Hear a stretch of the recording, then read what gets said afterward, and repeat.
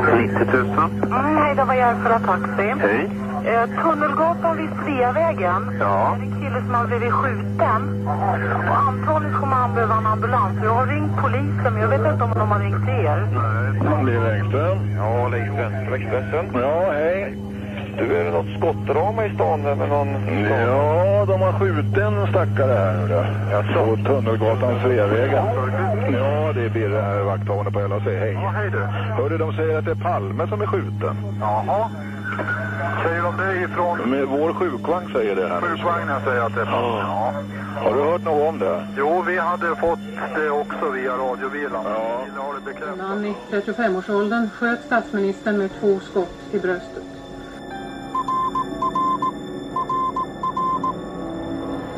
Sveriges statsminister Olof Palme är död.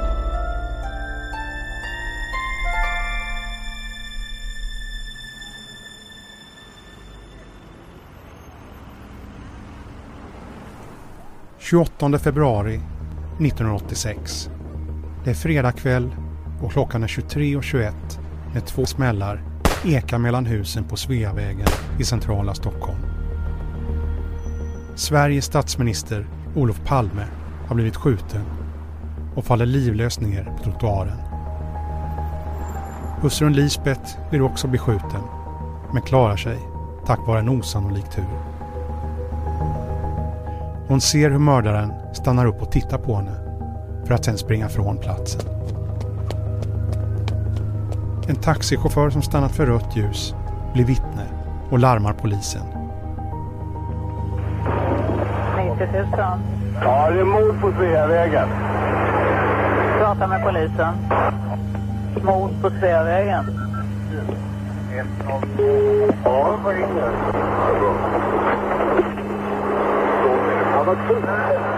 Mordet på statsminister Olof Palme blir starten på det som ska bli till världens största polisutredning. Aftonbladet uppmärksammar nu 30-årsdagen. Under de här åren har den ena teorin avlöst den andra om vem som var inblandad i mordet. Ingen av dem har visat sig ha tillräcklig substans. Därför blev jag som reporter nyfiken på att prata med dem som var med när det hände. Jag gick till vårt bildarkiv här på Aftonbladet och fastnade för 4 fotografier. Av de tusentals fotografier som togs tycker jag att de här visar kärnan av det som hände. Och nu går jag tillbaka dit. I 3 avsnitt kommer att få höra polisen Kjell Östling som var först med att starta jakten på gärningsmannen. Annika Billström som var med och drog kistan i sorgekortegen. Sonen Mårten Palme och Sonny Björk, kriminaltekniker i Palmeutredningen. I det här avsnittet tänkte jag utgå från bilden på en av de första poliserna på plats. Tagen framför en piketbuss med öppna sidodörrar direkt efter mordet.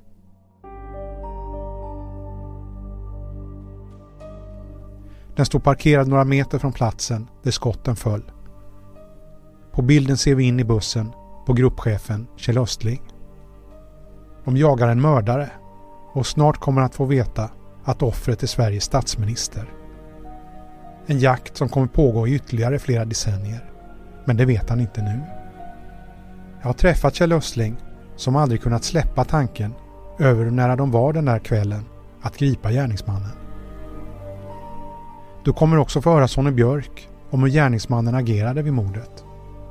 Och sonen, Mårten, som var med sin pappa bara minuter innan han mördades. Det här är första avsnittet i en poddserie från Aftonbladet som uppmärksammar 30-årsdagen av Palmemordet. Jag heter Anders Johansson.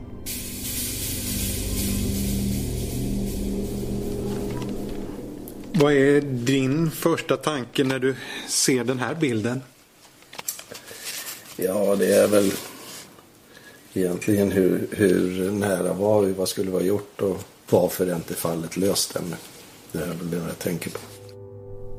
Vi tittar på bilden när han sitter på befälsplatsen i den stora amerikanska polisbussen. Sidodörrarna är öppna. Kjell Östling håller i en komradio. Han ser mycket koncentrerad ut. Ja, man skjuter offret kvar på platsen så att säga. Och gärningsmannen har sprungit iväg. Och då låg vi till, så vi låg i Brunkebergs torg när det kom. Så vi hade ju bara sekunder fram innan vi var framme. Jag tror det rörde sig om 20 sekunder. Det är alltså bara 20 sekunder efter larmet som en polisbuss kommer fram till platsen. En piketgrupp från Norrmalmspolisens A-tur. Poliser som har rykte om sig att vara hårdföra och som både har träning och erfarenhet av att ingripa mot de mest våldsamma lagöverträdarna. Sekunderna innan de anländer har en polisbil med ett högre befäl kommit dit, men inte hunnit påbörja något egentligt polisarbete. Men då såg man inte vem det var, för ansiktet var bara nedblodat, så det gick inte att se vem det var då. Och fru Palme kände jag inte igen, så jag visste inte att det var hon som sprang omkring bland de övriga där. 2 patruller, sammanlagt 4 poliser, springer i den riktning som vittnen sett gärningsmannen fly, upp för trapporna vid den gata som då heter Tunnelgatan. Idag Olof Palmes gata. Och det blev ju en annan historia senare när jag fick höra då att det var Palme som var skjuten. Så blev det ju direkt en tankebit om var det livvakterna, alltså de kan ju ha vapen. Så det gick ut då att man skulle se upp med det så vi inte skjuter på våra egna eller drabbas i eldstrid där. Och statsminister skjuten på öppen gata, vad kan det vara? Statskupp och annat. Vad ska vi bevaka? Särskilda byggnader och alla sådana här bitar. Det flög runt i huvudet där när jag fick höra det. Ja, Gia. Ja, kör Kenneth, 9-12. Hej. Ja, du, vi är lediga nu igen. De står och... Hur går det med den här? Kommer han överleva? Nej. Nej. Olof Palme. Vad sa? Palme är det.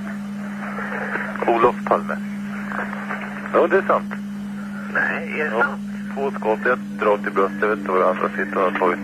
Ja, 2 skott till mig. Är det sant? Ja. Vår statsminister? Ja, vår statsminister. Du får ni, vad heter de? Ni som jag tog upp honom. Vilka det var, sålt till. De ringer väl till Klara snart då. Okej. Det är bra. Vi är i alla fall redo igen. Ja. Det är bra, hej. På bilden sitter Kjell Östling i den stora amerikanska polisbussen med komradion i ena handen. Sidodörrarna öppna. Kjell Östling ser mycket koncentrerad ut. Man ser du har knutit ena näven, du är laddad där. Ja, självklart. Självklart. Och i det här läget, jag tror inte jag vet vem det är som är skjuten då. När det här togs, det tror jag inte. Försprånget som gärningsmannen har kan ha varit så litet som bara någon minut. Jag tror vi var väldigt nära. Vi hade ju varit nere på en gata och flyttat en nattparkerad bil. Men om man kom springande upp för trapporna så kan man ha sett oss där. Eller till och med att vi kan ha mött han där i det fallet innan larmen han går ut. Har det varit plågsamt att tänka att ni var så himla nära att gripa honom? Ja, så tillvida att man som polis så vill man gärna fånga förövaren. Oavsett vad det är, om det är man springer efter en som har stulit någonting eller om det är en mördare eller vad det är för någonting, så vill man fånga in den. Och det är alltid frustrerande att inte lyckas med det. Så det är ju i det här fallet då, eftersom det är ett oupplöst statsministermord, så är det ju ännu mer frustrerande naturligtvis. Så det är det. Så det hade ju varit tillfredsställande att fått gripa och fått en dom på det hela. Mördaren måste ha haft en osannolik tur. Ja, det tycker jag faktiskt. Som klarar sig undan. Det måste jag säga. Det måste allting ha varit improviserat. Och då... Så jag tycker han hade tur. Ja, kort.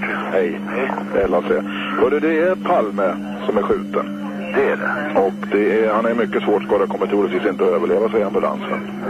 Så det är statsministern som är skjuten. Så Det var så här. Ja. Så jävligt är det. Han ville ha besked av vakthavande direkt, så när jag fick, och de har ringt upp sjukvagnen och sagt till här. Så. Var alltså är det huvudet eller vad? Ett bröstskott tydligen, så det. Bröstet. Ja. Ett jävla elände. Ja. Förmodligen kommer han avlida. Det är vad sjukvagnen säger här. Han kommer inte att klara det här troligtvis. Han är mycket svårt skadad. Ja. Olof Palme var mördad på öppen gata. Sveriges statsminister. Socialdemokraternas partiordförande. Samtidigt var också en familj söndersliten. En maka hade tagits från sin hustru och en far tagits från sina 3 söner.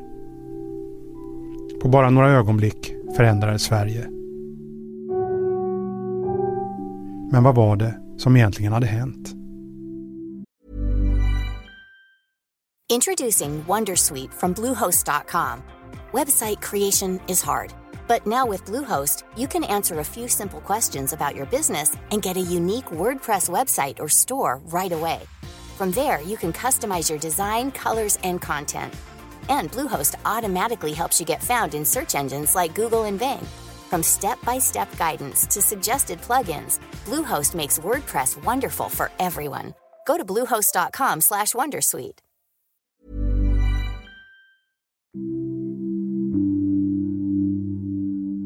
Jag hatar opera och teater som inte erkänner och tar tillvara tystnaden. Makarna Olof och Lisbeth Palme hade varit på bio. Tillsammans med sonen Mårten, som då var 24 år, och hans dåvarande flickvän, hade de sett filmen Bröderna Mozart. Jag tycker inte att vi ska ta ifrån Mozart hans ansvar. Att de skulle se filmen tillsammans var något som bestämdes bara kort tidigare samma kväll.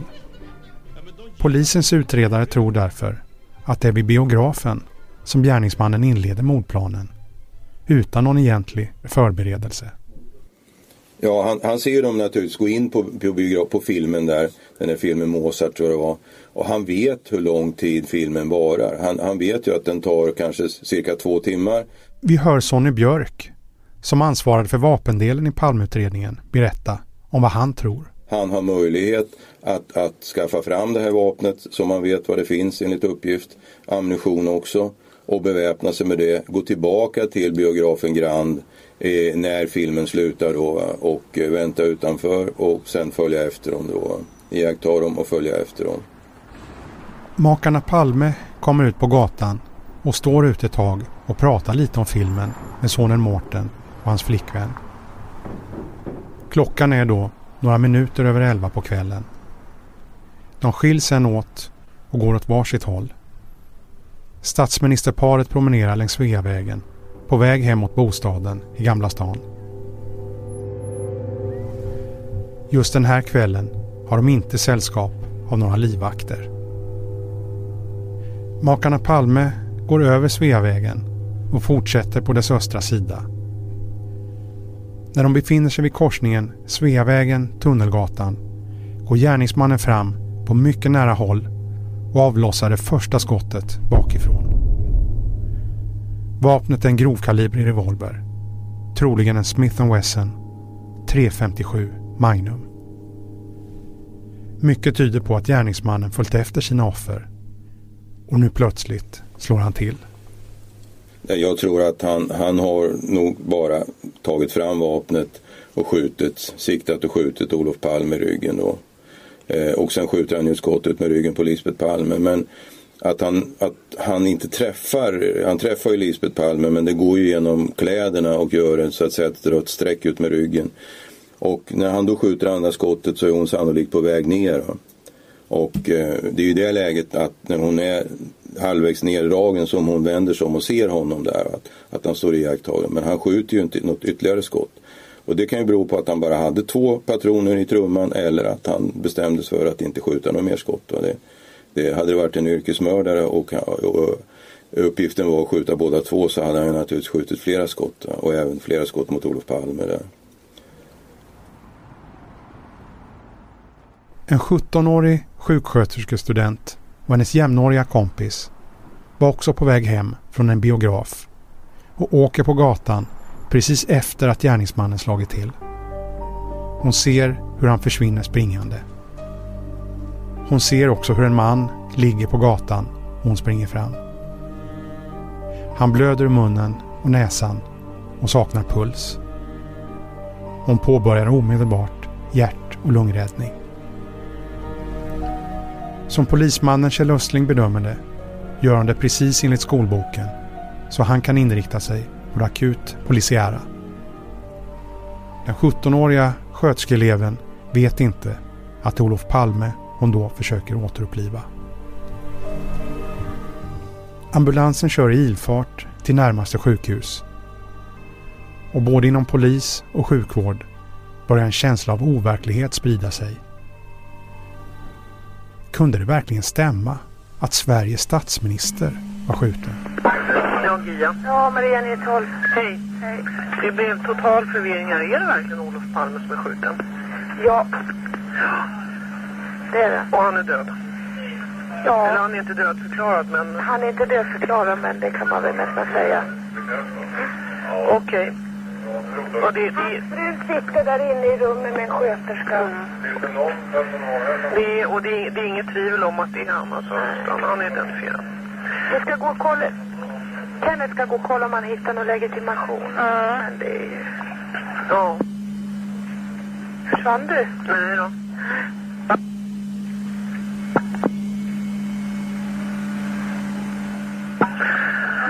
Det blev, när jag ställde mig upp och sa det så blev det precis dödstillstånd. Alltså.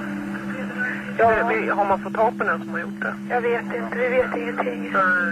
Det blir totalt förvirring. Det var en ambulans på plats när vi kom dit.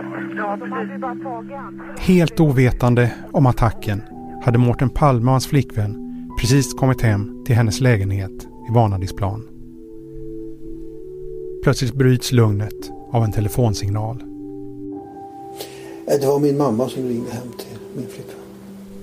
Mårten Palme glömmer aldrig hur han fick beskedet.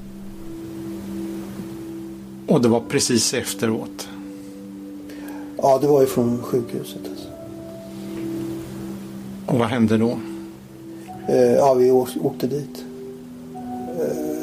Vi fördes in i något rum där. Det var ju fullt med poliser där. Det var väldigt mycket poliser just i sjukhuset.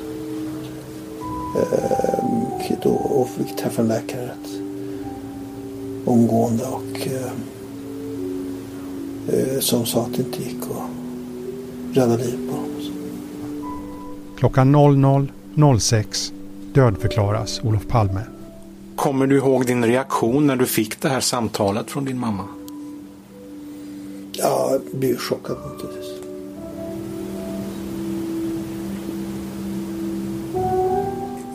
Jag kommer ihåg att jag själv uppmanade dem att ta taxi hem. De passerade ju, det fanns en restaurang där som heter Monte Carlo som var ett ganska ruffigt ställe så där. Och min första tanke var faktiskt att det var någon utanför där. De passerade ju där. Att det var ju liksom ganska mycket, vad ska man säga, ruffiga typer som hängde där utanför.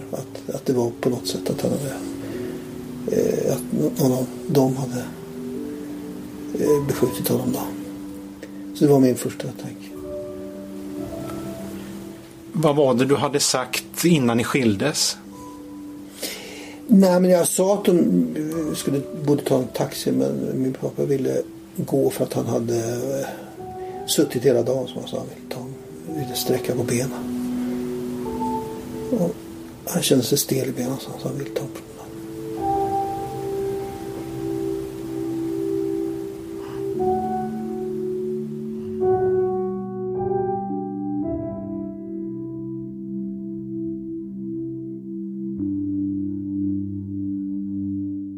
Några timmar efter dådet ligger Mårten Palme och vilar hemma hos mamma och försöker ta in vad som hänt. Plötsligt kommer en bild upp framför honom. Precis efter att de skilts efter biobesöket hade han sett en man som stod och tittade in i ett nersläckt skyltfönster. När hans föräldrar passerar förbi honom hade han vänt sig om efter dem. Och kanske hade han börjat följa efter dem. Mårten Palme sprang ner till poliserna som stod vakt ute på gatan utanför bostaden på Västerlånggatan.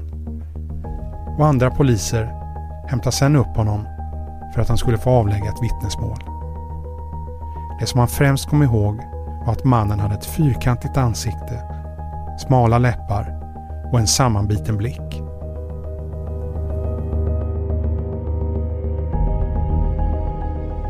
Om någon kunde gripas som stämde överens med Mårten Palmes minnesbild kommer du att få höra mer om i del 3. I nästa avsnitt får du höra om sorgen och saknaden efter Olof Palme. Hur var han som ledare för Sverige? Hur var han som pappa? Och fanns det någon beredskap för att något skulle kunna hända honom? Du har lyssnat på en nyhetspodd från Aftonbladet. Jag heter Anders Johansson. Producent var Nina Kruse.